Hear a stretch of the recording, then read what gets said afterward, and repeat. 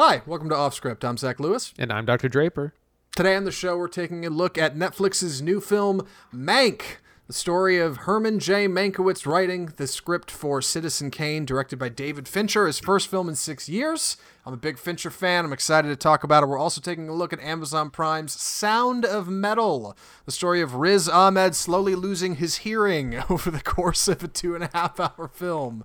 We're going to talk about some news. There's some big breaking stuff. We're going to address briefly in the open with the other news. We're going to save our kind of larger conversation for it for Death of Cinema between our two reviews. So before we get to all of that, we need to talk about the news. And like I said, we're going to touch on this one and then have an expanded conversation in just a few minutes. The first headline, Warner Brothers smashes box office windows and will send their entire 2021 slate to HBO Max and theaters. Jesus, Andy, what is happening? What is this about? This is the end of theaters for It's the end of the movies. Holy God. This is some really, really big news. So Warner Brothers, after the disappointing release of Tenet in theaters and this move Wonder Woman to HBO Max and kind of the reception that was, which was, I think, fairly positive, has now decided, after consulting with scientists and epidemiologists, that they will move their entire 2021 lineup, which is 17 films, to a simultaneous release on HBO Max. It'll be on HBO Max for a month and will also be in theaters for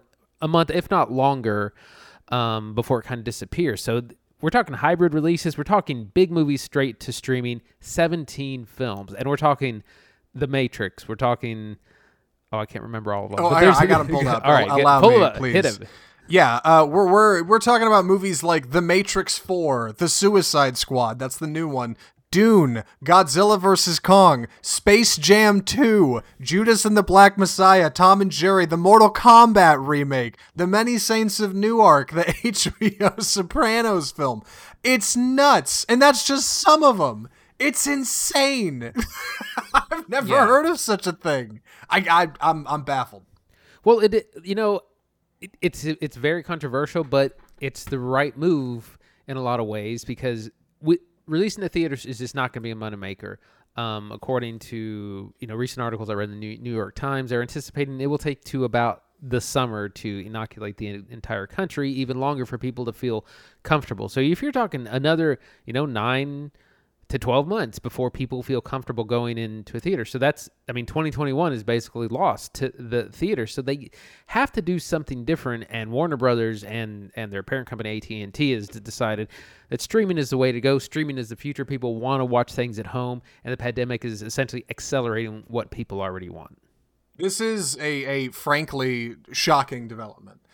We've never seen a film distributor, especially of the caliber of Warner Brothers, come out swinging like this. Remember earlier this year when Trolls World Tour came out and the CEO of Universal said famously, at least on our show, hey, we're going to consider pushing all of our films to streaming in theaters same day. And that afternoon, the CEO of AMC Pictures, the biggest theater chain in the country, in the world, I think, came out and said, if you do that, AMC will never run a Universal film again. It was a whole how to do, and Universal backed down. They said, hey, we can't do this. Warner Brothers now has completely skipped that. They didn't come out and say, hey, we might. They didn't come out and say, hey, we could. They announced Warner Brothers, and then they announced Wonder Woman 1984 was doing this on Christmas Day of this year, 2020, and then out of a big surprise, everything. All of their movies are next year. I'm stunned, and I want to talk more about it in our middle segment. We have more to come. We got Christopher Nolan's hot take. We got to talk about how Gal Gadot is getting paid for Wonder Woman 1984, because that's a thing. We got distributors and production houses arguing. Legendary Pictures. The pitchforks are out. Dude, it's a whole thing. And we're going to talk about it after our Mank review. So for now, let's move on to our next news story. We're coming back to this. Stay tuned. Our next story, Oscar Isaac is starring as Solid Snake in Sony's Metal Gear Solid movie. Andy, is this actually happening or is this fake news? Well, we're slowly crawling more and more to a Metal Gear Solid movie. For those of you who don't know, the Metal Gear Solid series is a 5-game series. It's been, I think the last 15 years, it's an incredibly immersive kind of espionage spy kind of action role-playing game, very deep and philosophical about humanity and war and all these things, is in addition to being like an action game. And the main character, Solid Snake, iconic video game character, is going to be played by Oscar Isaac. I think that's a great choice. What do you think? I think it's a good choice, too. I'm definitely a little skeptical. I mean, it's worth mentioning Sony has tried to get a number of video game pictures off the ground and had trouble all along the way. Somebody was quick to point out when this got announced, the Halo movie that they were working with on in tandem with Microsoft that never actually happened. That's all the way back in 2007. Somebody else pointed out the Uncharted movie, right? Based on the Uncharted series of video games from Naughty Dog Productions. That went through 5 directors before it was officially set in stone, and now they're actually shooting. It went through a couple of primary actors, too, including Nathan Fillion, Mark Wahlberg, and now Tom Holland, who is starring as Nathan Drake, the main character in those games. So it's worth mentioning video game movies are typically not only risky, but they're pretty much right up to the mark on the fence on everything. We're never really sure who's going to be in it, who's going to be cast, who's going to be what have you, but this is development. This made waves. This trended on Twitter for a while. And the fact is, I think Oscar Isaac could be a pretty good Solid Snake. I'm a fan of the games, so I talk as if I know. If we can get the film made, I think it will be great, and I think he'll be a good, Solid Snake. The issue, I think, with video game movies is that you don't have. It's not like a book where you have a story to go off of, or at least a story that's written down. You kind of have to experience the story through playing the video game. So I think as a writer, it'd be very challenging. Like you would have to get something from the studio that's like some sort of story synopsis to then write a screenplay from. And I think it's really challenging to get the parts rolling. Yeah, and it's also challenging to come together, right? Like you think of great video game films, there's not that many. There's a whole lot of flops. Only recently we had ones that are particularly successful, namely Detective Pikachu from the Pokemon series, and the Sonic movie was pretty good for what it's worth, and at least made its money back. This is particularly concerning because the script for the film is not being written by the writer of the games, a man named Hideo Kojima. Hideo Kojima made these games strictly based off what he'd seen in American films. He's a Japanese creator, but the cover of the original Nintendo Entertainment System Metal Gear Solid is ripped right out of a screen cap from the original Terminator. The main character, Solid Snake, his full name, at least in Metal Gear Solid 2, is Snake Plissken, which is named after the main character from John Carpenter's Escape from New York, who's also named Snake Plissken. I mean, even the general design of the character, what with the bandana and the hair and everything, comes right out of John Carpenter's Escape from New York. He's almost a ripoff of the character that Kurt Russell kind of penned. So it's weird, right? Like the creator of the original games, who made them based on the back of films, is seemingly in no way involved with the film adaptation of his games. I don't know what that means. They're also pretty obscure. They're pretty obscure games, and they definitely go to some strange places. Maybe that's for the best, that somebody can kind of dilute down his writing, but for what it's worth, more to come. Keep your eye on Off Script for more news about the Solid Snake movie. The Metal Gear Solid movie starring Solid Snake. That's it. And one more headline before we get to Mank. Andy, you want to take this one? Because this one's a bit of a mess and you're a comic book man. Yeah. Spider-Man 3, Alfred Molina returning as Dr. Octopus. So this is a little bit confusing. So the next Spider-Man in the Tom Holland Spider-Man series, which started with Spider-Man Homecoming, Spider-Man Far From Home, and then whatever the third one is going to be. It sounds like they're going to kind of bring back some actors from different, kind of eras of the Spider-Man films. And Alfred Molina famously played Doc Ock in the Tobey Maguire Spider-Man series in Spider-Man 2, which was, I think, probably the best in that trilogy. So it looks like they might be doing some sort of multiverse thing, because they're also bringing back Electro, which was played by Jamie Foxx, which was the Andrew Garfield Spider-Man. So they're bringing together these different villains from different Spider-Man kind of properties, trilogies, and kind of putting them all in one. So I'm excited about this because he was a great villain. Some really kind of horror movie-esque things happen in that movie, so it's cool to see him back. It's hard to deny that's what's happening here, right? Because there's certainly a possibility that maybe they're just reimagined versions of their character. At the end of Spider-Man Homecoming, we get a short scene with the J. Jonah Jameson of Tom Holland's Spider-Man universe, also played by J.K. Simmons, who played J. Jonah Jameson in the Tobey Maguire Spider-Man universe. All of these have been exclusive, of course. They're all different. None of them cross over with each other up until now, when suddenly we have some actors reappearing. When Jamie Foxx was announced to be returning as Electro, Jamie Foxx was Electro in Andrew Garfield's Spider-Man series. That was the second one of the 3 that we've seen so far on screen. He posted on Instagram, in a post that's since been deleted, that he thought 3 different Spider-Men maybe could appear in the new film.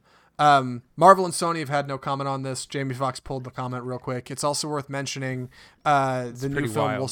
I know, it is wild. It's also worth mentioning the new film will star Benedict Cumberbatch as Doctor Strange from the Marvel films that we know. Obviously, Doctor Strange has the ability to hop through some multiverses, as is implied in his new film that they're working on called Doctor Strange in the Multiverse of Madness. That ties in with the Spider-Man multiverse, as... from the animated film Spider-Man is the multiverse. So there's a lot of potential, is what I'm saying. Yeah, it seems a whole lot like that's what's happening, right? Right. So what a lot of happening is actually what we're seeing happen that happens in comic books all the time. Like multiverse is a staple of comic book writing. It allows you to have lots of different versions of the same character. You know, DC right now is going through this big the dark multiverse things, and they create a bunch of new characters through this. And so that's what Marvel does that as well, and we're seeing it crawl over into film, which is something that they've kind of shied away from for a long time, but they're slowly starting to do. We saw it first kind of in the Spider-Man. What was the animated one? Into the Spider-Verse? Into the Spider-Verse. Yes, it had multiple Spider-Men from different timelines. This kind of thing happens, like I said, all the time in traditional comic books, and it's crossing over into film. So it gives us, just allows us to have a lot of cool characters, bring back old characters, it's going to be really cool to see if Tobey Maguire puts the suit back on, if Andrew Garfield puts the suit back on. Yeah, I think there's certainly a lot of potential for this to be exactly what it looks like, right? There's also potential for it to not be that, just because J.K. Simmons plays J. Jonah Jameson in 2 different Spider-Man universes does not necessarily mean that those universes aren't mutually exclusive, right? These gentlemen could easily be returning as just alternate versions of the same villains. Or I mean, who knows? We don't actually know. It's a whole lot of hearsay. But typically when there's a lot of smoke, that means there's a fire somewhere, right? I think there could be something to this. I hope there is, honestly. I think it'd be a great innovation in the series, and it'd certainly be a smash hit for Sony. Why not, right? I hope they're not just lifting this idea right out of Into the Spider-Verse, because that movie was so brilliantly original, and I would hate to see that idea just aped for the live action version for the mainstream audiences. I hope it's not just exactly like a retelling of that. That right. Would be a shame. They could just what they could do is just be pulling these villains, and it just happens to be the same, they're getting the same actors as opposed to recasting. Right. Because then you kind of got to do, if you recast Doc Ock, you kind of have to do spend 10, 15 minutes on his origin or something like that. You can kind of skip over it a little bit. Yeah, and to be fair, I mean, Alfred Molina was a really good Doc Ock. You're right. I think Spider-Man 2 is probably the best of those Sam Raimi films. So, I don't know. For more on comic book news, especially in the movies, keep it here on Off Script. For now, we need to jump to something finer. A finer time. In the 1940s, when a young Orson Welles was working on this new film, he was allowed to do anything from RKO Pictures. The movie is called, that movie was called Citizen Kane. The movie we're talking about is called Mank. Mank? It's Orson Welles. Of course it is. I think it's time we talk. What is it the writer says? Tell the story you know.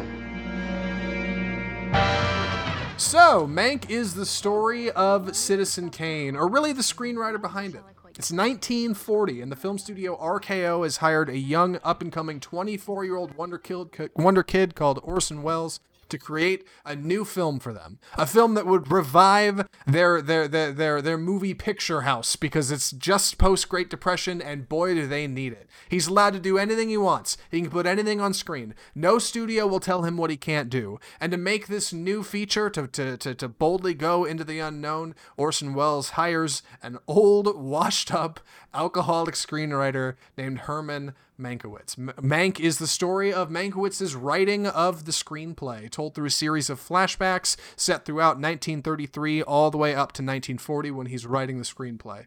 Mank is played by Gary Oldman. It is a David Fincher film. It's his first film in 6 years, like I said at the top of the show, and me being a Fincher fan, I'm very excited to talk about it. Andrew, what did you think of Mank? So I really liked it, but I think it is suffering from kind of its own hype because there'd been a lot of buzz about it. It's Fincher, it's Gary Oldman, it's invoking Citizen Kane. I really like the style of the movie. It really invokes that 1940s Citizen Kane aesthetic. It's in black and white. There's lots of shadows and the different characters, and we're meeting real life characters that he will eventually base Citizen Kane on, which is largely about the newspaper magnate William Randolph Hearst, played brilliantly by Charles Dance in this film. Oldman is, he's acting, it's top-notch acting. He has several incredible monologues and just a lot of subtle acting. Like you said, he's a drunk, he's kind of an addict, he's a philanderer, he's all these things, but he's a brilliant writer, and so they've kind of set him up to write the screenplay. He's out at some resort or some isolated place. He's got an assistant played by Lily Collins who does all the typing. There's a lot of good things here. There's a lot about the political, social kind of fervor of the 30s and 40s that kind of plays a role as well. So overall, I liked it, but I think it is kind of suffering from hype. I'm a little bit in the same boat. I would love to say this movie is incredible and it's the next great American picture, but it kind of isn't. It's got a lot that works in it, though, and I want to talk about what's successful. I think it has a few pitfalls that ultimately make it fall short of what I hoped it would be, but there's also a lot in here that works. I think the best place to start talking about this is not the cast, it's not even the plot, it's the presentation. So, for people who aren't particularly familiar with David Fincher, his last film was Gone Girl in 2014. Since then, he has created 2 seasons of the show Mindhunter on Netflix. That's kind of been his pet project. That's kind of what he's been working on. And if you haven't watched it, Mindhunter is a brilliant piece of Fincher work. He directs a few episodes each season, and he's showrunner, which basically means he's directing outside of the director's chair. He's getting everything together, keeping it all consistent, and he's writing for the show. Mank is produced in collaboration with essentially Fincher's team from Mindhunter. This is his cinematographer from Mindhunter. This is his editor from Mindhunter and also his previous, I think, 3 films. This is his casting director from his last 5 films.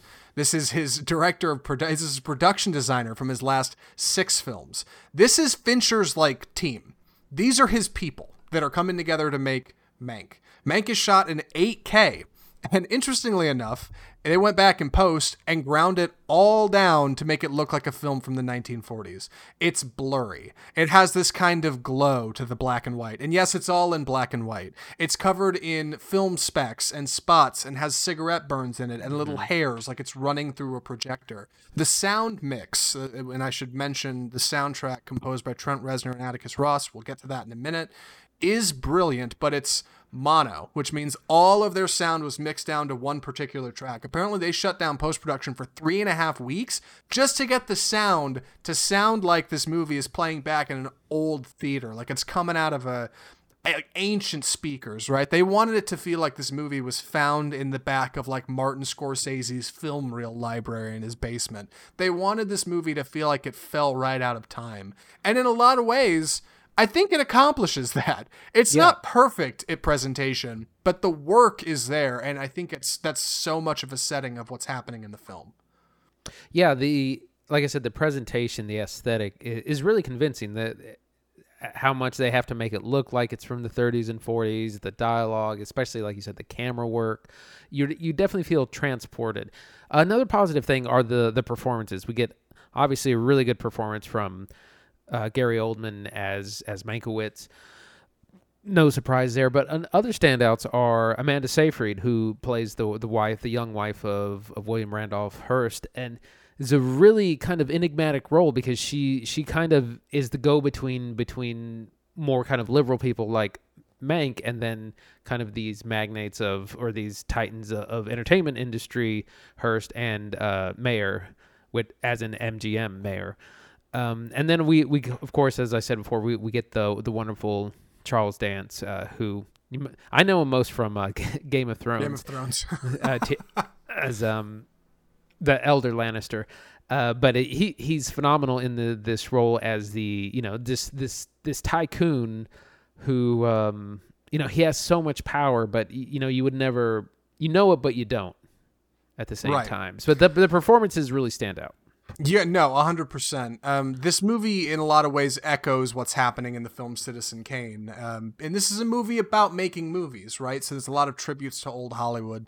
And in a lot of ways, I think that hurts it. I think the script is a little overly complex, especially in the first and second act, because you don't really understand Hollywood in the 1940s. Few people did, and few people do now. So it takes a while to kind of get off its feet and get going. But being a movie about the movies, this movie is fortunately based on a lot of realistic characters. These are people that actually lived. Gary Oldman plays Herman Mankiewicz, who is a real person.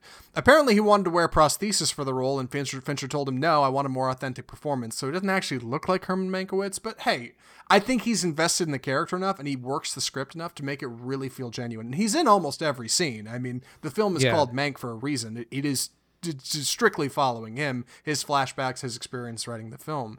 Amanda Seyfried plays Marlon Davies. Marlon Davies, I think? Marlo Davies?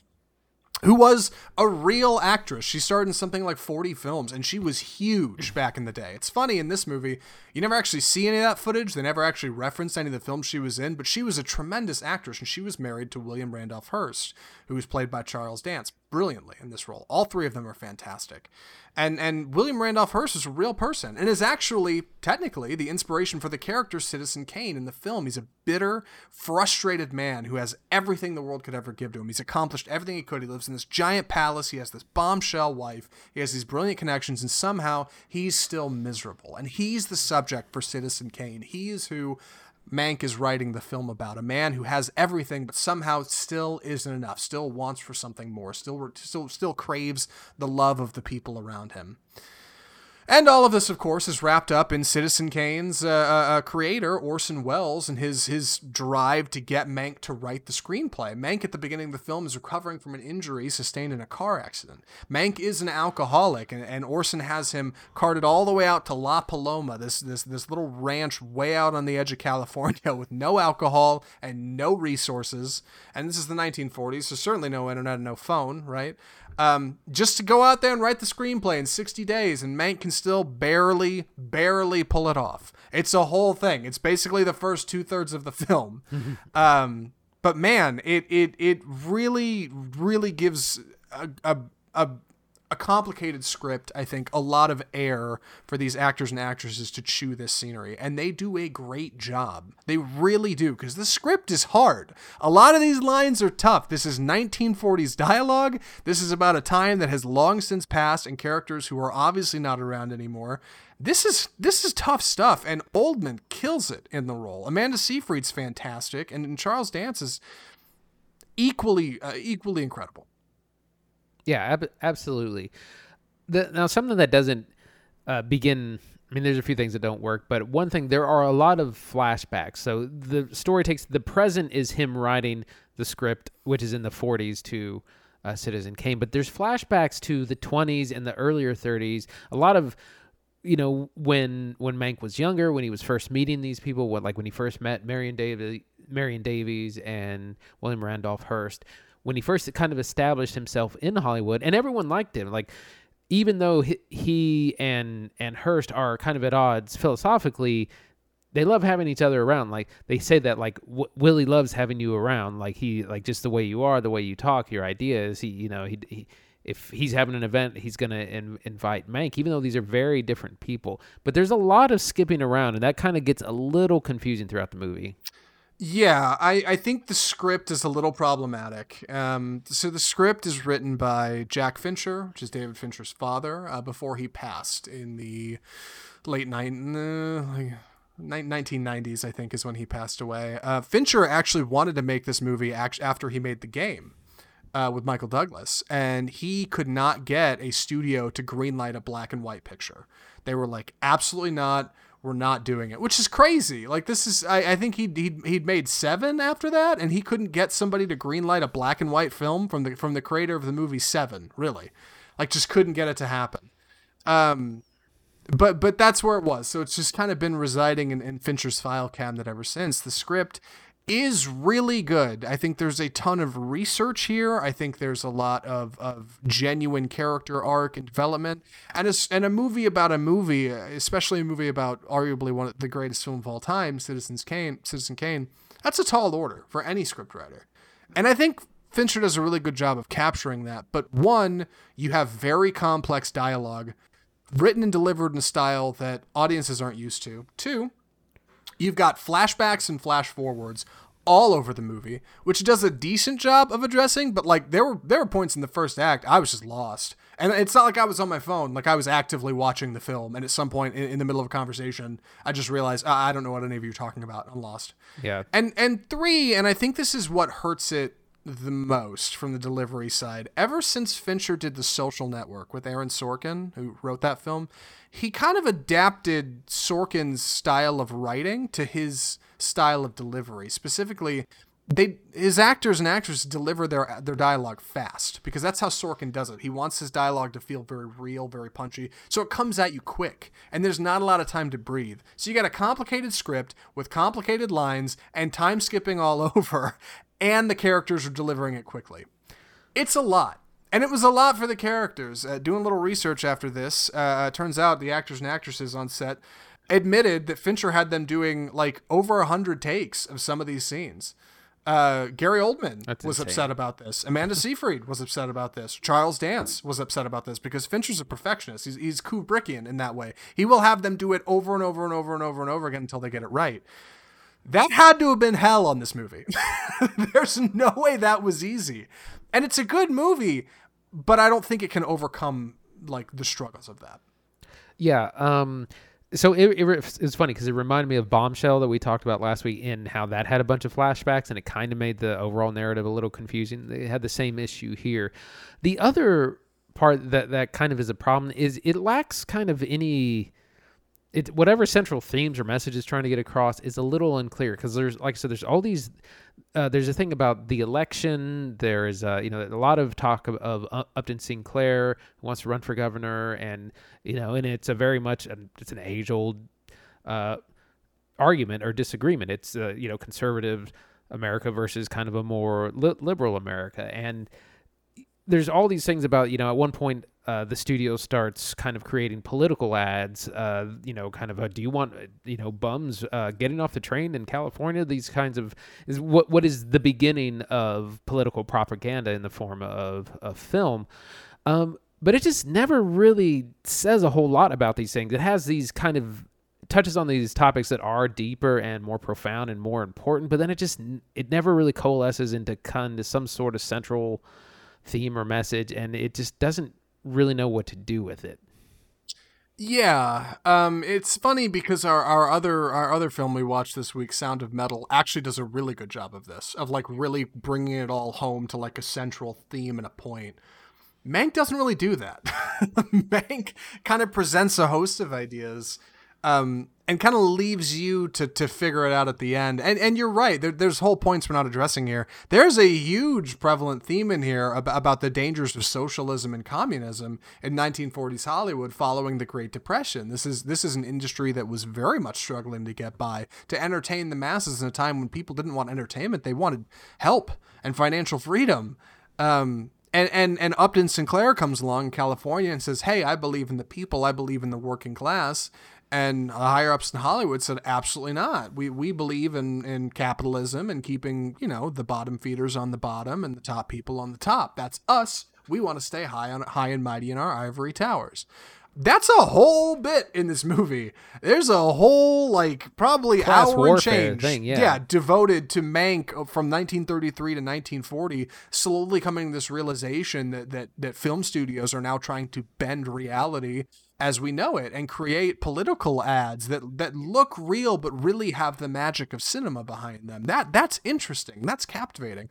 But that should probably be its own movie, because ultimately that doesn't build to anything I don't know, grand here. Yeah. It's just kind of there, and then it goes away, and the movie ends. Yeah, I tried to see, as a movie about, sticking to your ideals and your guns, because that's kind of what doesn't happen famously in Citizen Kane, is he starts out as a young idealistic person and kind of loses himself through success, and that's mirrored in William Randolph Hearst. But like I said, we don't really... Whatever message or theme it's trying to get across doesn't come across very clear. And like I said, there's lots of different parts. And like you said, it's shot really well. The style is amazing. They nailed the look and the sound, but it's the overall story and plot just kind of lacks cohesion. Yeah. I don't know. It's a little like a really good play, right? You go see it and you think, man, that was excellent. Somebody says, what was it about? And you're like, I don't really know.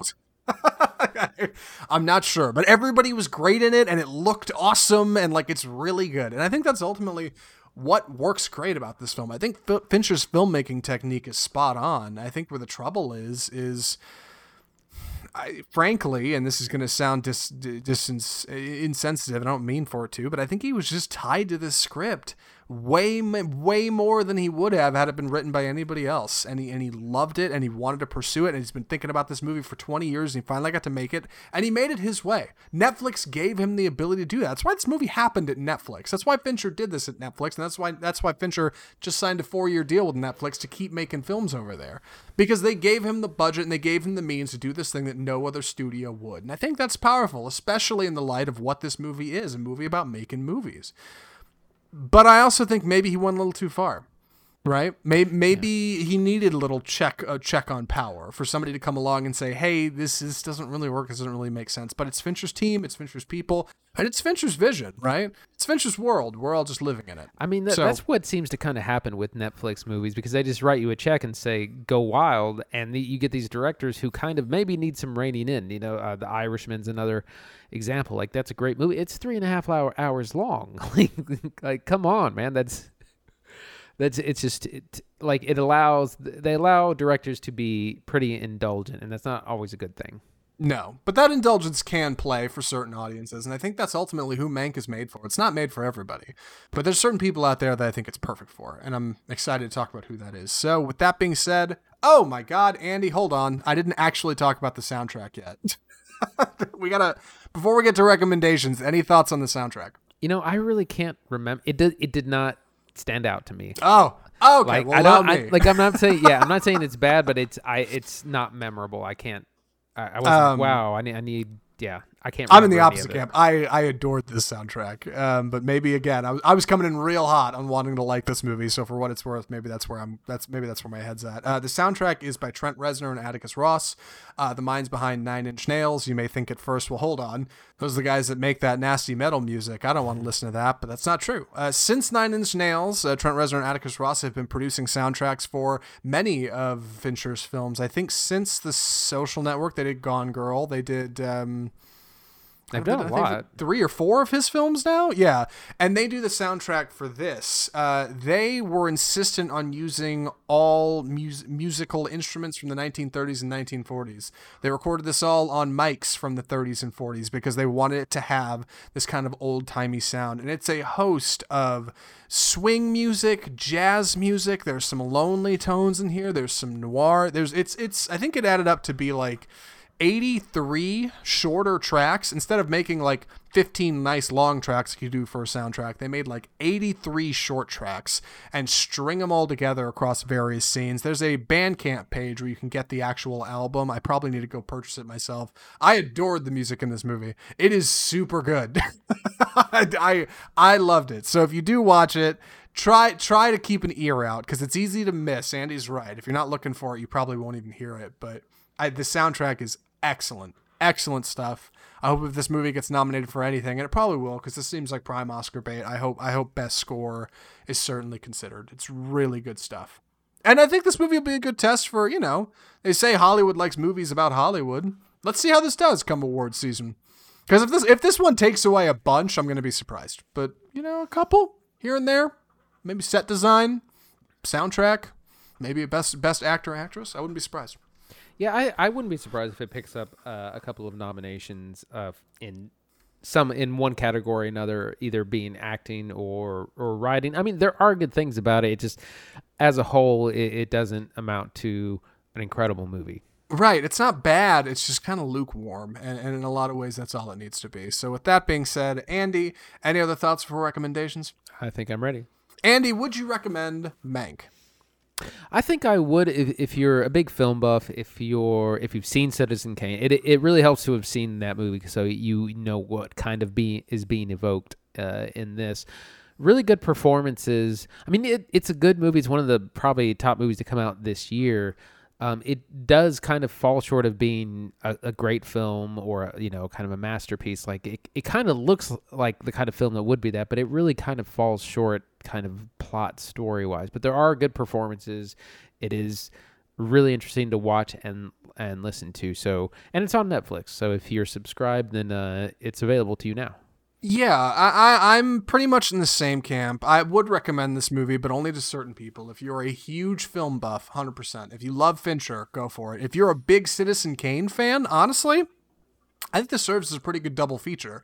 Because in many ways, it's got the same style. It's got the same presentation as Citizen Kane. That was a big part of this. So I think in a lot of ways that works. If you're the kind of person who's like, I'm not sure if I would ever really enjoy a black and white film, this film is not for you. Full stop. You're not going to like what's happening in this movie. It's not made for you. You're not going to like the dialogue. You're not going to like the tone and the presentation. But if you're somebody who can appreciate a good black and white film every now and again, you might give it a shot.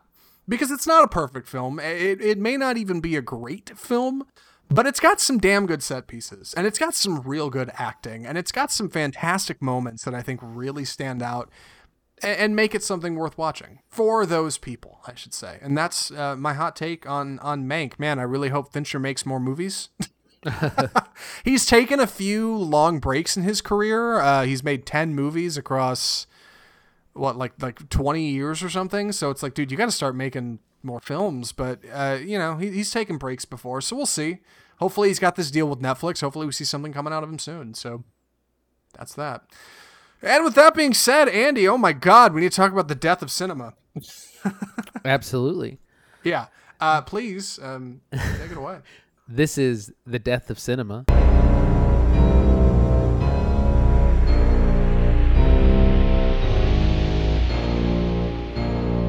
So we're going to be kind of digging into our big Warner Brothers story of them sending their entire slate of 2021 films to hybrid streaming theatrical release. This has blown up hugely since this kind of dropped last week.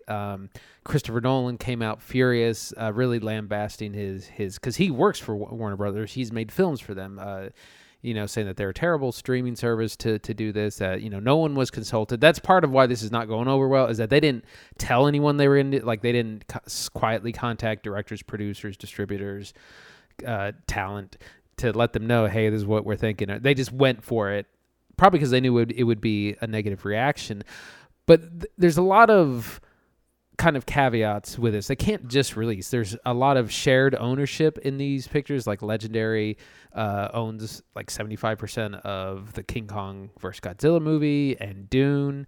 There's things like back-end profit sharing that a lot of stars count on, which you're not going to get if you release to streaming. So that's an issue too. So while Warner Brothers has taken a really bold step in kind of deciding to release straight to streaming, there's a lot of unanswered questions. There's a lot of things they didn't seem to really account for.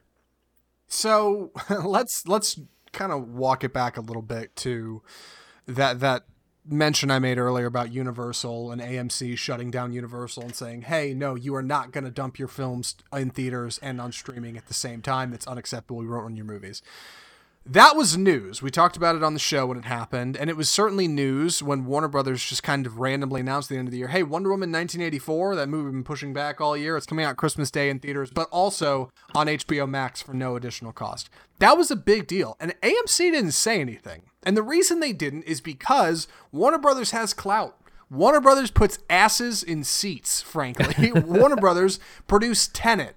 And they pushed it in theaters, and they forced like 70% of theaters to open in the hopes that Tenet would kickstart the theater industry again. And it bombed horribly, failed miserably for them. They made a little money. I'm not even sure they made enough money back on Tenet to justify it in the US, I don't think.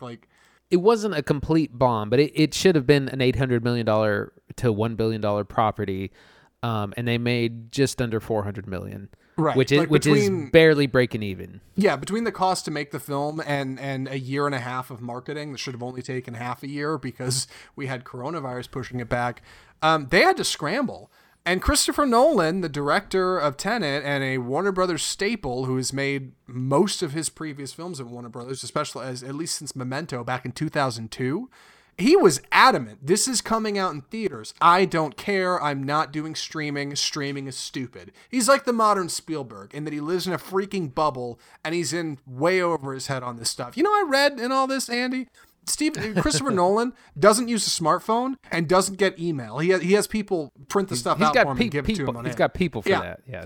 The guy lives in a bubble. He's completely disconnected from like what actual audiences want. And that's part of what's frustrating here. But Warner Brothers played his game and they put his movie in theaters. They advertised it on freaking Fortnite of all places. We talked about that on the show too. And it didn't work. So now Warner Brothers has some decisions to make, right? Now Warner Brothers needs to start making money because here's the facts. Warner Brothers, has not been running movies all year, and Warner Brothers is the studio that produces typically the biggest films with the largest budgets. Dune had $175 million, Godzilla vs. Kong had $160 million.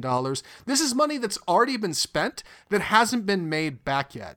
It's also worth noting, Warner Brothers recently bought some big properties. They made some big purchases a couple years ago that they're still trying to pay off. They need to start turning out cash. They have to start making money. And they bungled the whole HBO Max launch, and nobody knew how that all worked. And it's still not on Roku, so a lot of people still can't get it. In short, Warner Brothers needs to start turning a profit, all right? That's the way this goes, or else they're going to be in trouble. At least I think that nobody's announced that, but that's my hot take. Why wouldn't they at this point, right? Considering the evidence. So they announced Wonder Woman 1984 coming out to both, and it kind of goes over well. And it turns out, oh snap, consumers really want this. Turns out bringing films to consumer devices is consumer friendly. And then they announce it's coming everywhere. All of our movies next year come straight to phones. That's when it hit the fan. That's when it all went crazy. Well, it's interesting. You know, I was reading some comments today, and most people are excited for big movies to come out at home, to come out on streaming. I mean, I think audiences have wanted hybrid releases for a long time. They want the choice to watch at home or stay in theater, and more, as busy as people are, especially now with the coronavirus, people want to stay home, and if you give them the option, that's what they're going to prefer. I did read in one of these articles, the very bottom, AT&T, which is Warner Brothers' owner, said, you know, we are not interested in the legacy business. We are interested in the consumer business, and if you focus on the consumers, you're never going to go wrong. And so what they're saying is like, we don't care what happens to theaters. That's not our business. That's not what we're here to do. The consumers want things at home. We're going to bring it to them.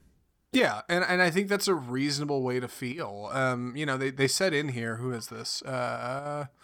Toby Emmerich, the Warner Brothers Pictures Group chairman, had some hot takes on this stuff, and he said very simply, we have these movies just sitting on a shelf. Consumers are starved for content. They need to start making money back. HBO Max is the best way to do that. As soon as they announced Wonder Woman 1984 coming to both services, they saw a boon in subscriptions. People started signing up. And very coincidentally, the day they announced all of their 2021 films were coming to HBO Max for no additional cost, you can just subscribe and you'll get them same day. They also very conveniently started removing any ability to try out a trial service. Yeah, they removed all the HBO trial Max. service. Yeah, you have to sign up and pay the price of admission to get it. Every sign-up's what, $14 a month? It costs about that to go to the movies nowadays, at least on a Friday night, maybe a little less. But for what it's worth, like, they're going to make money. They're going to make bank, and they need it. Now, Who's upset about this? A lot of people. Well, I did want to say audiences typically go to 1 to 2 movies, or they go to one movie either 1 to 2 months every year. So you're talking 6 to 12 movies maybe, and that's for someone who goes a lot, not including us. But so that just says that audiences don't go to the theater as much as people think, and they only come out for kind of really big showpieces. So, you know, theaters were struggling before, but they had a lot of power. Now they don't have that power.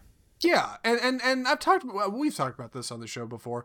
Like, watching stuff streaming at home is not that bad. Like, there's this idea that, oh, well, if you're watching it streaming, you're just going to watch it on your phone, and that's not the way to watch cinema. Yeah, okay, sure. Or I can watch it in a theater with some idiot on his phone behind me, or two kids talking, or somebody chewing popcorn super loud, or somebody trying to get past me to go to the bathroom in a crowded theater. Like, it's not that much better watching a movie at the movies. I like watching films in theaters, but I also like watching stuff at home, in the comfort of my own palace, where I got my sound bar, and I got my sick TV, and I can fire that thing up and turn the lights off and enjoy it in my own space. Just because it's online does not necessarily mean people are going to watch it on their phones. And you know what? If they do, frankly, that's pro-consumer. Welcome to capitalism. Like, here's how movies are made. This is how we do it. So I get being frustrated that it's not coming directly to theaters, but it is in theaters for those who want it. All of these films will be. You can go get the theatrical experience. Well, especially now where, first of all, it's not safe to go to a theater in a large group, and it will probably not be another 9 to 12 months before that is a safe thing to do. And so at home makes sense also for people who, you know, if you have young kids, if you have a big family, now you're talking about a $15 a month subscription for your entire family to watch Wonder Woman or The Matrix or whatever big movie is, versus, you know, buying 4 tickets plus drinks, popular. Like, it's going to be a money saver for anyone in a household larger than one.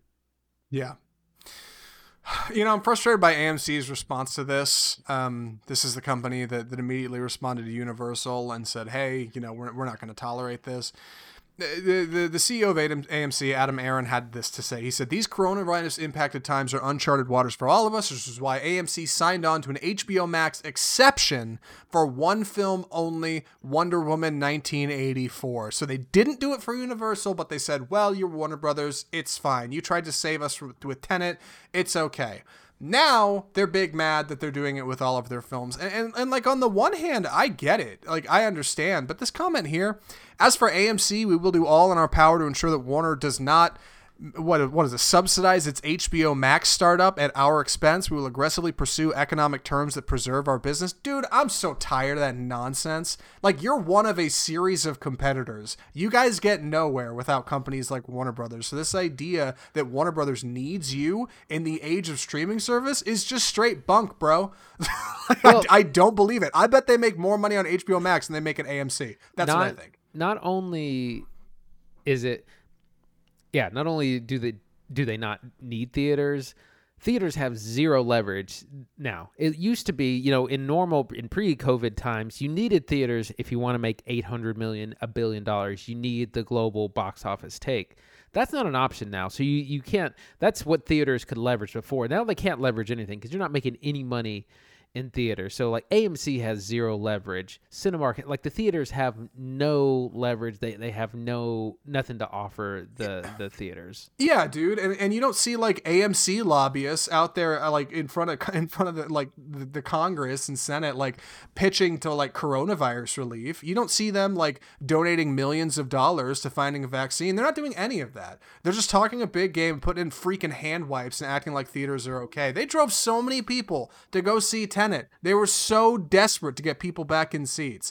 And then when they actually showed up, what did they find? Standard issue concession prices. They didn't even discount them like Cinemark. Dude, I'm over AMC. I really am. And this is from somebody who worked at an AMC for like 3 years. I want to talk about... Go ahead. Oh, I said also... it's important to remember that as far as profit-wise, you know, everything has to be split with the theater, usually 50-50, if not sometimes more or less, rather. But if everything's on a streaming service, that's 100% profit. I mean, I'm sure there's operating expenses, but that's 100% revenue that goes to the studio. They're not having to split, and so they don't actually have to make near as much money. It's hard for me to believe anybody at Warner Brothers... It's hard to believe the higher-ups at Warner Brothers, I should say, are actually excited about this idea. And I think that's worth mentioning. I don't think they want to do this.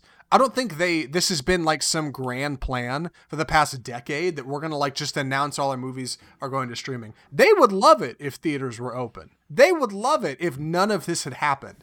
This is a response to a problem. They're pivoting. They're trying to figure out what their next move is. They're still going to do revenue sharing. Like, theaters are still going to make money. AMC will get some ridiculous deal like they got with Universal to make a little bit of profit off of a service they are in no way subsidizing. Gal Gadot, it's worth saying, is getting $10 million for Wonder Woman 1984 going straight to HBO Max as well. And also Patty Jenkins is getting an additional payout on top of her salary for that. That wasn't initially, a part of the deal. You know who negotiated that? It's also worth pointing out. They're lawyers. that wasn't like Warner Brothers came forward and said, "Hey, we're going to pay you $10 million. Cool, thanks." Like, they had to specifically seek that out. And the point is, Warner Brothers is trying to play ball. Warner Brothers is paying. Warner Brothers isn't stamping their feet. They're saying, "Look, we understand these are unprecedented times." They said when asked about it, Toby Emmerich said, I don't know where exactly it is, but he said something along the lines of, "No one wants films back on the big screen more than we do. We know new content is the lifeblood of theatrical exhibition, but we have to balance this with the reality that most theaters in the U.S. will likely operate at a reduced capacity throughout 2021. This is a unique one-year plan." I'm not sure about that, but I don't think they chose this, is what I'm saying. Yeah, like Christopher Nolan said himself, you have to rethink the business model. You have to rethink the business. It's not going to go. You can't just wait for things to go back to the way they were. We may never go back to the way things were. Now, I think this idea that this is a one-year plan only is not true. I think, you can't put the genie back in the bottle. If they do this and it's a huge hit and, way more people stay at home and they get tons of subscribers, they're not going to stop. And people prefer to stay at home. They prefer to watch things at home, or at least have the option to, if they want. So if this turns out to be a huge success for Warner Brothers and HBO Max, we're not going back. Yeah, and on the one hand, like, that's a little frightening, right? Change is scary. On the other hand, like, dude, if AMC goes under, I got 3 other theaters I can go to in town within 20 minutes of my apartment that aren't owned by AMC. There will always be theaters. I'm convinced of that. I don't think there's ever going to be a day when the last movie theater in the world closes down. There's still a freaking Blockbuster standing and functioning, okay? Movie theaters are going to stick around as long as there's movies. This idea that they're all going to go away or just be gone one day is absurd. It's ridiculous propaganda cooked up by big studios and big theater corporations that are afraid of change. Warner Brothers is embracing it. Consumers want it. Like, all I've seen in the comments of every one of these posts is A, damn, Warner Brothers is swinging, and 2, I can't wait to go sign up for HBO Max. Like, people are all about it, and that's not a bad thing. Being pro-consumer is not a bad thing. It never should be. Yeah, and just a quick detail. So HBO Max only has about 8 million subscribers, which is not a lot. In contrast, Disney has about 50 to 60 million, Disney Plus, and Netflix, the big dog in the room, has about 150 million. So there is a lot of pie to be eaten, and HBO Max is trying to get a piece of that. Yeah, and I don't think there's anything wrong with that. Before we move on, because I know we spent way too long talking about this, I do want to talk about Christopher Nolan's response. This came out yesterday. Christopher Nolan, of course, we mentioned him. He's the director of Tenet. He is a Warner Brothers mainstay. The guy is all about being at Warner Brothers. He is shocked. Andy, you got this up? Do you want to quote him, or can I? You can. He said, quote, "Some of our industry's biggest filmmakers and most important movie stars went to bed the night before this announcement thinking they were working for the greatest movie studio and woke up to find out they were working for the worst streaming service." He said Warner Bros. Had an incredible machine for getting a filmmaker's work out everywhere, both in theaters and in the home, and they are dismantling it as we speak. They don't even understand what they're losing. Their decision makes no economic sense, and even the most casual Wall Street investor can see the difference between disruption and dysfunction. Andy, hot takes on this, because I got hot takes. Scathing. I mean, Christopher Nolan is upset. He is an advocate for the theatrical experience, but he's forgetting that these are businesses that have to try and make money, and having films just sit on the shelf for what is essentially another year, or you're at least going to miss the summer blockbuster season, just really isn't acceptable. You have to find something to do, and it's like waiting for theaters to be open and be safe is just not a realistic plan. Yeah, I'm frustrated by his comments. Like I said, I think Christopher Nolan lives in a bubble.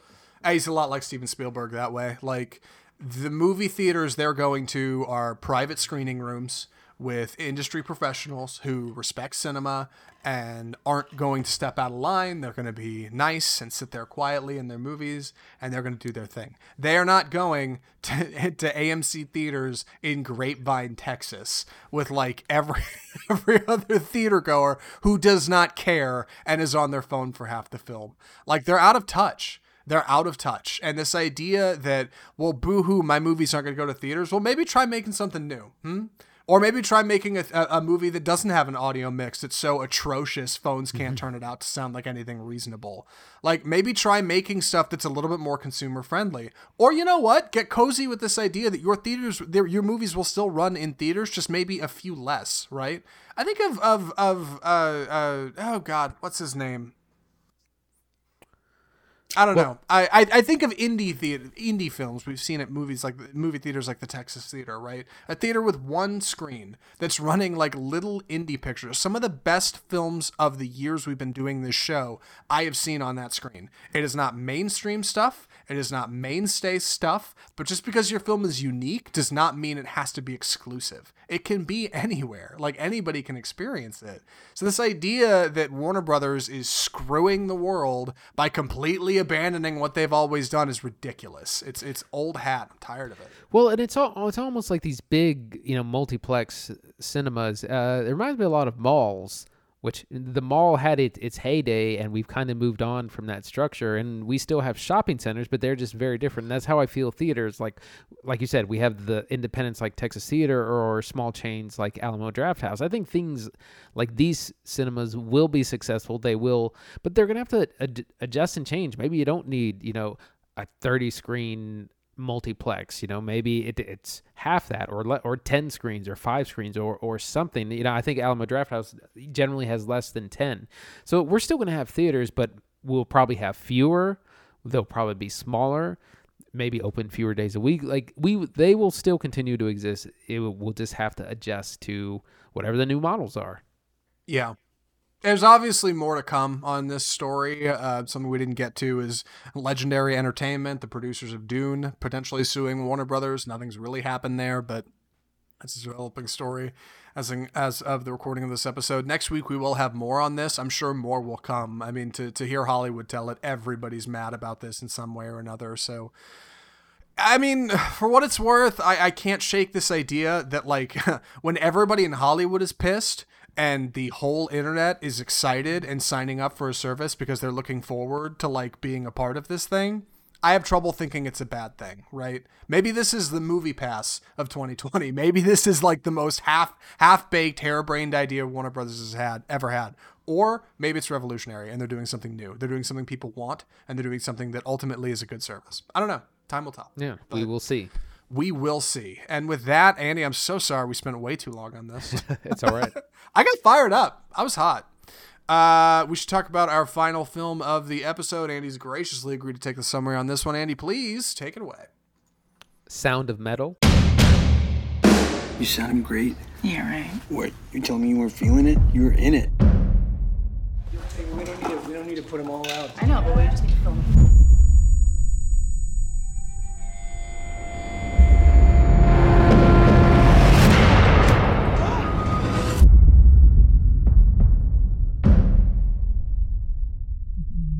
So this is a new drama starring Riz Ahmed and Olivia Cook. Riz Ahmed plays Ruben, who is a heavy metal drummer in a two-person band with his girlfriend Lou, played by Olivia Cook. They are recovering addicts. We learn this in the opening scenes of the movie. They have a tour bus. They have a lot of equipment. They seem to be in what is a successful group. They have tours. They can feed themselves. They're making some money. All of a sudden, out of nowhere, Ruben loses his hearing. Oh, just about loses all of his hearing, almost completely.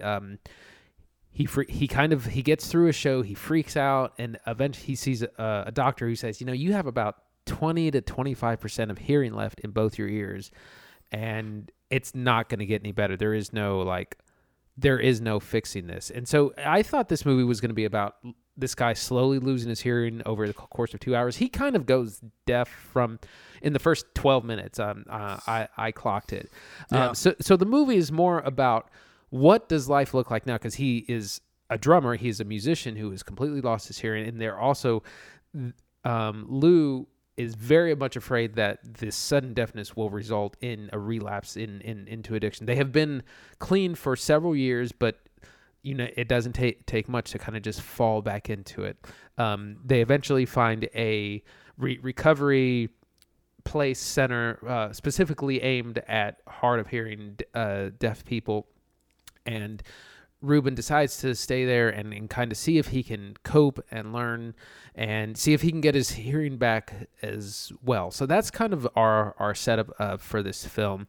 I really love this. I thought it was fantastic. I'm going to go on a limb and say this is the best film that I've seen this year so far, because it tells this powerful story about someone essentially becoming disabled and having to cope with that. This isn't, I thought this would kind of fall into some pitfalls and stereotypes about musicians or about addiction, and it completely doesn't. It steps over all these stereotypical things, and it's, like I said, it's really about a character's inability to accept what is happening to him.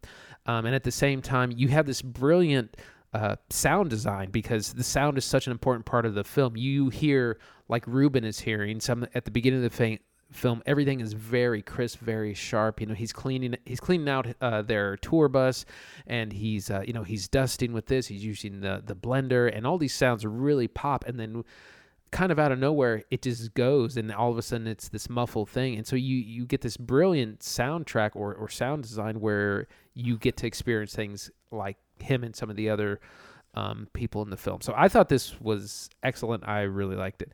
Zach, what'd you think? So, glowing praise from you. I didn't know this might be your favorite film of the year so far. That's crazy. I don't know if anything will unseat this, because we're getting down to it. We're running out of year, so it's true. That's a glowing review from Andy. So, I didn't like it as much. That's fine. That's fine. That's what we're here to talk about. But I think there's some interesting perspective why I didn't. I didn't like this movie actually for a handful of personal reasons, which is a terrible reason to criticize a film. But I wonder if you may have liked it for the opposite reason. See, Andy has a background as a musician, right? Your hearing is very important. Absolutely. So the idea of a musician suddenly and abruptly losing their hearing is really intriguing. Me, I got a bit of a hearing disorder in my right ear. I've done a lot of the stuff he does in this movie. I've done the hearing tests. I've done somebody explaining to you, hey, your hearing's going away and it doesn't come back. It sucks. So in a lot of this movie, I was like cringing in my seat, dude. Like, this movie makes me uncomfortable. Yeah. Like, because in a lot of ways it is like this feeling he has and this look on his face. I'm just like, oh God, I felt that. And that's part of why this movie's so effective, because it feels so genuine. I've never seen a movie about like essentially acquiring a disability like this. It's really horrifying, and Riz Ahmed does a great job in the role. So I'm excited to talk about it. I didn't feel as glowing as Andy did about it, but I haven't been able to stop thinking about it a whole lot in the last few days, and most good films I usually do that with. So there's something here I love. I just maybe haven't found it yet. Mm-hmm. What's the best place to start talking about this, Andy? Well, let's start with our plot. So like I said, we have our two characters, Ruben and Lou. They're very much in love and in this heavy metal band. And his hearing goes, and it goes abruptly, which apparently is very rare, but can happen. And by the way, I've actually had some. I kind of had a scare with my hearing at one point where I kind of started to hear a lot of distortion in one ear, and I did the same thing. I went to a doctor, did the ear test, and luckily they said, well, it's kind of like when you overload an amp. It's just like it's crackling, but you're not like your hearing isn't actually like damage or losing. So it was very, very fortunate. Yeah. So I've kind of had a brush with this as well, and a lot of that is from loud music. Like I said, the heart of the movie is more about their positions as addicts or former addicts, and that they're very scared of kind of falling back into that. And when Ruben goes to kind of this commune or therapy, recovery, rehab center is really a big part of the movie. And it's interesting because at first I thought that this addiction subplot was just like, Oscar bait, but it's really kind of a foil for this acquisition of a disability, because as an addict, that they accept, the first step is admitting you have a problem. They admit they have a problem, but Ruben refuses to. When he first loses his hearing, he refuses to accept what's happening. So I think you pretty much got the bones down. I think him abruptly losing his hearing is stark, right? Because I was like you. I figured, over the course of the film, it's slowly going to get worse. No, it's pretty much immediate. And his initial kind of denial of it is really interesting. It says a lot about his character, because the characters are not just like drug-addled metalheads in this movie. It's actually quite a surprise. After our opening cards, our characters wake up in this RV. They're on tour, and they're eating healthy. They're eating smoothies and like fresh strawberries and produce. Our main character is doing push-ups. Like he's staying healthy. They're actually former addicts, right? They're not actually addicts anymore. And that was a bit of a misstep for me. I think that makes them unique characters, but for me, I was kind of thrown out of it because I was like, no metalhead in the world eats that for breakfast. Like these aren't real people. And that was not a great foot for me to start watching the film on. I probably should have just let that go. But when you start to get into the hearing loss, I definitely, lifted from my own experiences, and I was like, nobody loses their hearing and is cool with it for a day. Like nobody says nothing. Like usually when your hearing goes, you're like immediately going up to people like it's one of your 5 senses. When you don't have it anymore, you're going to be pretty like freaked out about it. And he plays it pretty cool. Maybe that's attributed to his character. He's certainly a unique individual, but well, I think also when something like that shocking happens, you think, oh, this must be temporary. I must have hit my head, or it's gonna get better. Like when something really terrible happens, like he's like, oh no, it'll come back. And there is a subsequent breakdown that follows that is earth-shattering, very, very shaking, because these two musicians, they're literally on tour. This is their whole life. This is how they make money. This is their art. Like, this is everything. So the idea that suddenly you can't do it anymore is heartbreaking. I mean, it's tragic. And his girlfriend Lou works through it with him, talks to his AA sponsor from 4 years ago. Hey, we need to work through this. And he ends up, finding a community where he can kind of adapt. And of course it takes time to kind of get there and learn how to be different. And ultimately, I think where the film takes a turn that was surprising for me is it's not just a 90-minute redemption story of, he joins this community. It's hard at first, but then he comes around and learns ASL, and then everything's good. It doesn't really do that. It doesn't just give it to you like that. It's actually quite different, and that's what was so interesting. The second act of this film is really fascinating. Yeah, like I said, we meet a really interesting character played by Paul Raci, who plays the character of Joe, who he's kind of the leader at this deaf therapy rehab center, and he's an incredible, I've never seen this guy before, incredible performance. There's a couple of really heartbreaking moments in the film. This guy, he's done a lot of TV, but he's a really important character in guiding Ruben into what is happening. He was, he says, I've been there. I know, like, I lost my hearing in Vietnam when a bomb went off. Like, this is going to be hard. This is going to be challenging, but we're here to help you so you can learn how to be together, or sorry, how to live with this, how to be deaf. That's one of the funny moments of the film, when he has a to-do list and Ruben's to-do is learn how to be deaf. And it's like learning learning to sign, learning how to communicate without really being able to. And I looked this up one time. ASL takes like 3 to 5 years to learn to be like completely fluent. It's a long process. That's longer than most like spoken languages. But also the second act avoids, like I said, a lot of these pitfalls, a lot of things that you would normally see in an addiction story where someone goes back to rehab. I don't want to get into the specifics of what that is, but it avoids a lot of the stereotypical things that are just meant to kind of pull tears, because again, it's not about addiction. That just happens to be where these people are.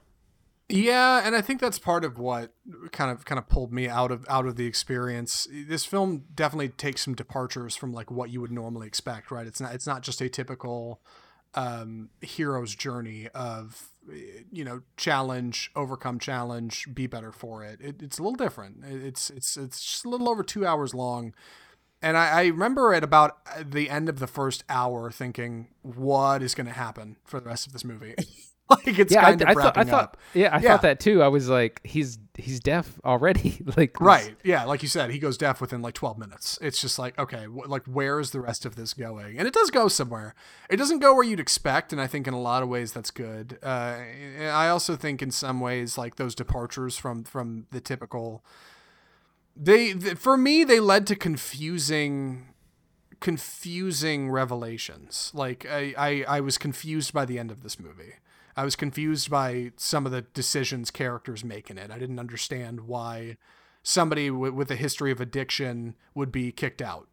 I didn't understand why somebody with a history of addiction would be like scolded for certain actions they take for trying to better themselves. I didn't understand why, like, and you, Andy, you and I should probably talk about it more. I don't want to get into spoilers or anything, but there's certain things that happen in this movie that I just didn't get, and like I think that's a big part of the reason I didn't enjoy it as much. Andy obviously did. Yeah. It seems like it's pretty clear cut for you. Well, I was going to say that I know exactly what you're talking about, and those things, they made a lot of sense as they were explained to me. And you're exactly right. The ending is not what you would think it is, and I think it's also it's a little kind of open to interpretation. But someone asked me that, I've heard that movie's a downer. I don't know if I should watch it, and I was like, to me, it's not that. To me, it is actually, it's uplifting. While there are struggles and challenges that our characters encounter and overcome, overall, like it's not Requiem for a Dream. It's not no where everyone ends up dead in a ditch. Like, I also wanted to talk about performances. So Riz Ahmed is his performance is incredible, but because he has to do a lot of acting deaf, like learning sign language, all those sorts of things, as well as being a musician. And the thing is, it's not like I'm reminded of Hillbilly Elegy, which just looks like Oscar bait. Like you believe that these are real characters in these situations and not just someone trying for an Oscar, because he doesn't really have these big, like he doesn't have a big monologue or a scene where he like smashes everything or like kind of the stereotypical Oscar scene. It's just he's very convincing in this role as a musician who's a recovering addict and is losing his hearing. He's incredibly convincing. And then like I also said, Paul Raci as the kind of head of this therapy rehab center is also incredible. Yeah, so I wanted to weigh in a little bit of the history of the production behind this. I did a little research for it. So this was originally a work of docu-fiction, right? A fictional documentary that appears real. It was based on Derek Cianfrance's docu-fiction called Metalhead, which he shot in 2009. That's when he finished that movie. It was actually filmed with two members of a band called Jucifer, which I feel like I've heard the name, but I've never heard the music. Apparently he's been sitting on this like basically finished film since 2009 for 10 years, and he hasn't done anything with it. Derek is the director of The Place Beyond the Pines, and one of the screenwriters for this work of docufiction was also the writer for The Place Beyond the Pines, man named Darius Marder, right? Right. I never saw He's Place the Beyond director, the Pines. yeah. Right, he's the writer and director of this film. Apparently, Derek Cianfrance just asked Darius at one point straight up. He's like, "Can you just like make this movie? Because I could." Like he had the footage and he was just like, "This just didn't come out to what I wanted it to be." So that's just been shelved. Yeah, and in its place, this was made, Sound of Metal. Riz Ahmed signed on to do it originally. They had a couple other people that were going to sign on, and that didn't really work out. But Riz Ahmed for this role learned drums and learned ASL, or at least enough to pass in the film. Like he was very particular on doing that, really dipping into the role. Bleached his hair. Olivia Cook had a bunch of stuff done. Apparently in the film, she does play guitar herself. Like that is her playing it. So they were definitely particular in getting into kind of the method parts of it, and it plays, man. Like Riz Ahmed seems to genuinely be invested in the role. He's gone on since and said, "Hey, more, there should be more options for deaf actors and actresses." Much of the cast in this film is actually deaf, and they're signing for real. A lot of the people who are at kind of his home, and One other bit of presentation I think is really interesting with this movie. If you're watching this on Facebook, and this bit might get pulled because it's content DMCA or whatever, but it's worth mentioning. You can see the subtitles for this. I'm going to turn this off. So we're watching this on YouTube. Like, I don't have subtitles turned on. These are turned off. The trailer for this movie comes with subtitles attached. When this movie ran at Sundance, it ran with subtitles on it. They specifically made it to run with subtitles because they wanted it to feel like you're going deaf over the course of watching the film. That's a big part of the sound mix as well. They wanted it to feel like from the beginning you're watching this thing like a deaf person would experience it. They wanted to bring you closer to the film. Apparently, when it went to Amazon Prime, Amazon was like, that's a great vision, but we're going to confuse the hell out of people if we mandate it with subtitles. Yeah. And they didn't want to put a thing at the beginning. So it doesn't actually run with subtitles when you watch the film. You can turn it on if you like. I did because, again, I got a hearing thing. But for what it's worth, I think that's an interesting point, right? Like, they clearly went to some work to make this film work, and I think it plays. I watched it without the subtitles, and that's interesting as well because you get, there's once he goes deaf, people talk to him and people, and he just doesn't understand anything, and so you are put in his shoes where you don't understand anything that's being said to him. As well. And it's worth mentioning in those bits, they do not throw you subtitles. Like, you are hearing what he hears. So when he can't hear anything, you don't get anything down there. There's no like, oh, here's what they're really saying. Like, nope, you don't. There's nothing. Mm-hmm. It's actually really well designed. Yeah, I wanted to talk about Derek Cianfrance. He also made a film called Blue Valentine with Ryan Gosling and Michelle Williams. Oh, God. 2010. It's a great film. And Place Beyond the Pines. And he seems to kind of gravitate towards these stories that are tragic, but also kind of uplifting in a way. Like, they speak to real human experience and kind of how we... the positive things that we can kind of get out of difficult times. Because if you've seen all the three of these films, like, they kind of have similar themes that way. I love Blue Valentine, but it's a heavy one. Yeah. It's funny. His most recent work, he did a 6-episode miniseries on HBO starring Mark Ruffalo as a set of twins called I Know This Much Is True. I thought that show won Emmys. I thought that show was super hot. So for what it's worth, he's still doing work, but he hasn't actually made a film since 2016 when he made The Light Between Oceans, which is a movie nobody went and saw. But he's definitely a talented director. I haven't seen Blue Valentine. I haven't seen The Place Beyond the Pines, but I remember hearing about Blue Valentine back in film school, and people were like, good God, if you want to watch the next Requiem for a Dream, watch Blue Valentine. That movie is supposed to be a bit of a downer, right? Like, fundamentally. Yeah. That movie's about the end of a relationship, but it's kind of a cautionary tale. In that way as well. And then Place Beyond the Pines is also, very heavy human drama. Yeah, so I think it's fitting that this film kind of has a bit of that DNA in it. Like, it's not quite his thing, but it's certainly his vision, but carried out by a very talented writer and otherwise, seemingly talented director. Darius Marder's first picture. This is pretty good stuff. Yeah, like we were saying, a lot of people are going to be talking about Gary Oldman and Mank for best actor, but I think Riz Ahmed should definitely get a nomination for this role. He's very good. Yeah, very tremendous. Any other thoughts before recommendations? I think I'm ready to go. Me too. The other thing I want to commend is the sound mix in this film, and you said at the top, but it really is tremendous. On top of the subtitle stuff, they went to a ton of effort to make this stuff work, and there's some developments towards the end of the film that we haven't talked about here that are tremendous. So, Andy, would you recommend Sound of Metal? Yeah, absolutely. I'm going to say this is the best thing I've seen in 2020 so far. I was really surprised, really blown away. Like I said, it's a unique story. It's not about what you think it's going to be about. It avoids a lot of stereotypical and cliched pitfalls in that happen in addiction stories or these kind of rehabilitation stories. It's not about what you think it's going to be about. The sound design is incredible as you experience things from Ruben's perspective and also other people who aren't losing their hearing. But the sound design is a really unique part of the experience of the film. Great performances, like we said as well. So I highly recommend it. I thought it was really good. Yeah, I recommend it as well, I think. I'm not sure who exactly I should recommend it to. I'd say definitely people who are fans of indies, definitely people who are fans of art house cinema, and definitely somebody who needs a different kind of movie. If you're just like, I don't really know what I want to watch, I just want to watch something different, something human, I recommend Sound of Metal. It's really unique. Like it's a really interesting picture. And like I said, it is not just this atypical story. It takes some turns, like really, really captivating and genuinely confusing to me. So I'm anxious to talk to Andy after the show about it. So he can help me sort out my complex thoughts, but tremendous work. I also think this film will probably come up at the Oscars. I hope it does anyway. It'd be a shame if it didn't. So yeah, that's Sound of Metal. And that's our show for the week. Andy, what are we watching next week?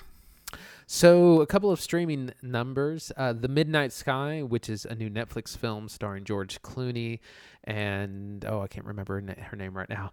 But this is the kind of sci-fi movie where George Clooney's in the Arctic and he has to get a message to astronauts in space. This is going to be on Netflix on Christmas Day, I believe, but it is also coming to theaters, and that's where we're going to watch it.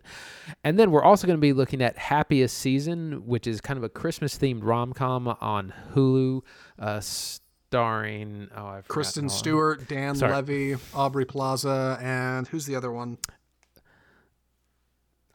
I don't know who it is. I'm blanking on everyone's name, yep. But it's a Christmas rom-com, but it's actually about a same-sex relationship where they have to kind of Kristen Stewart plays the lead, and she has to kind of come out about her relationship to her conservative parents.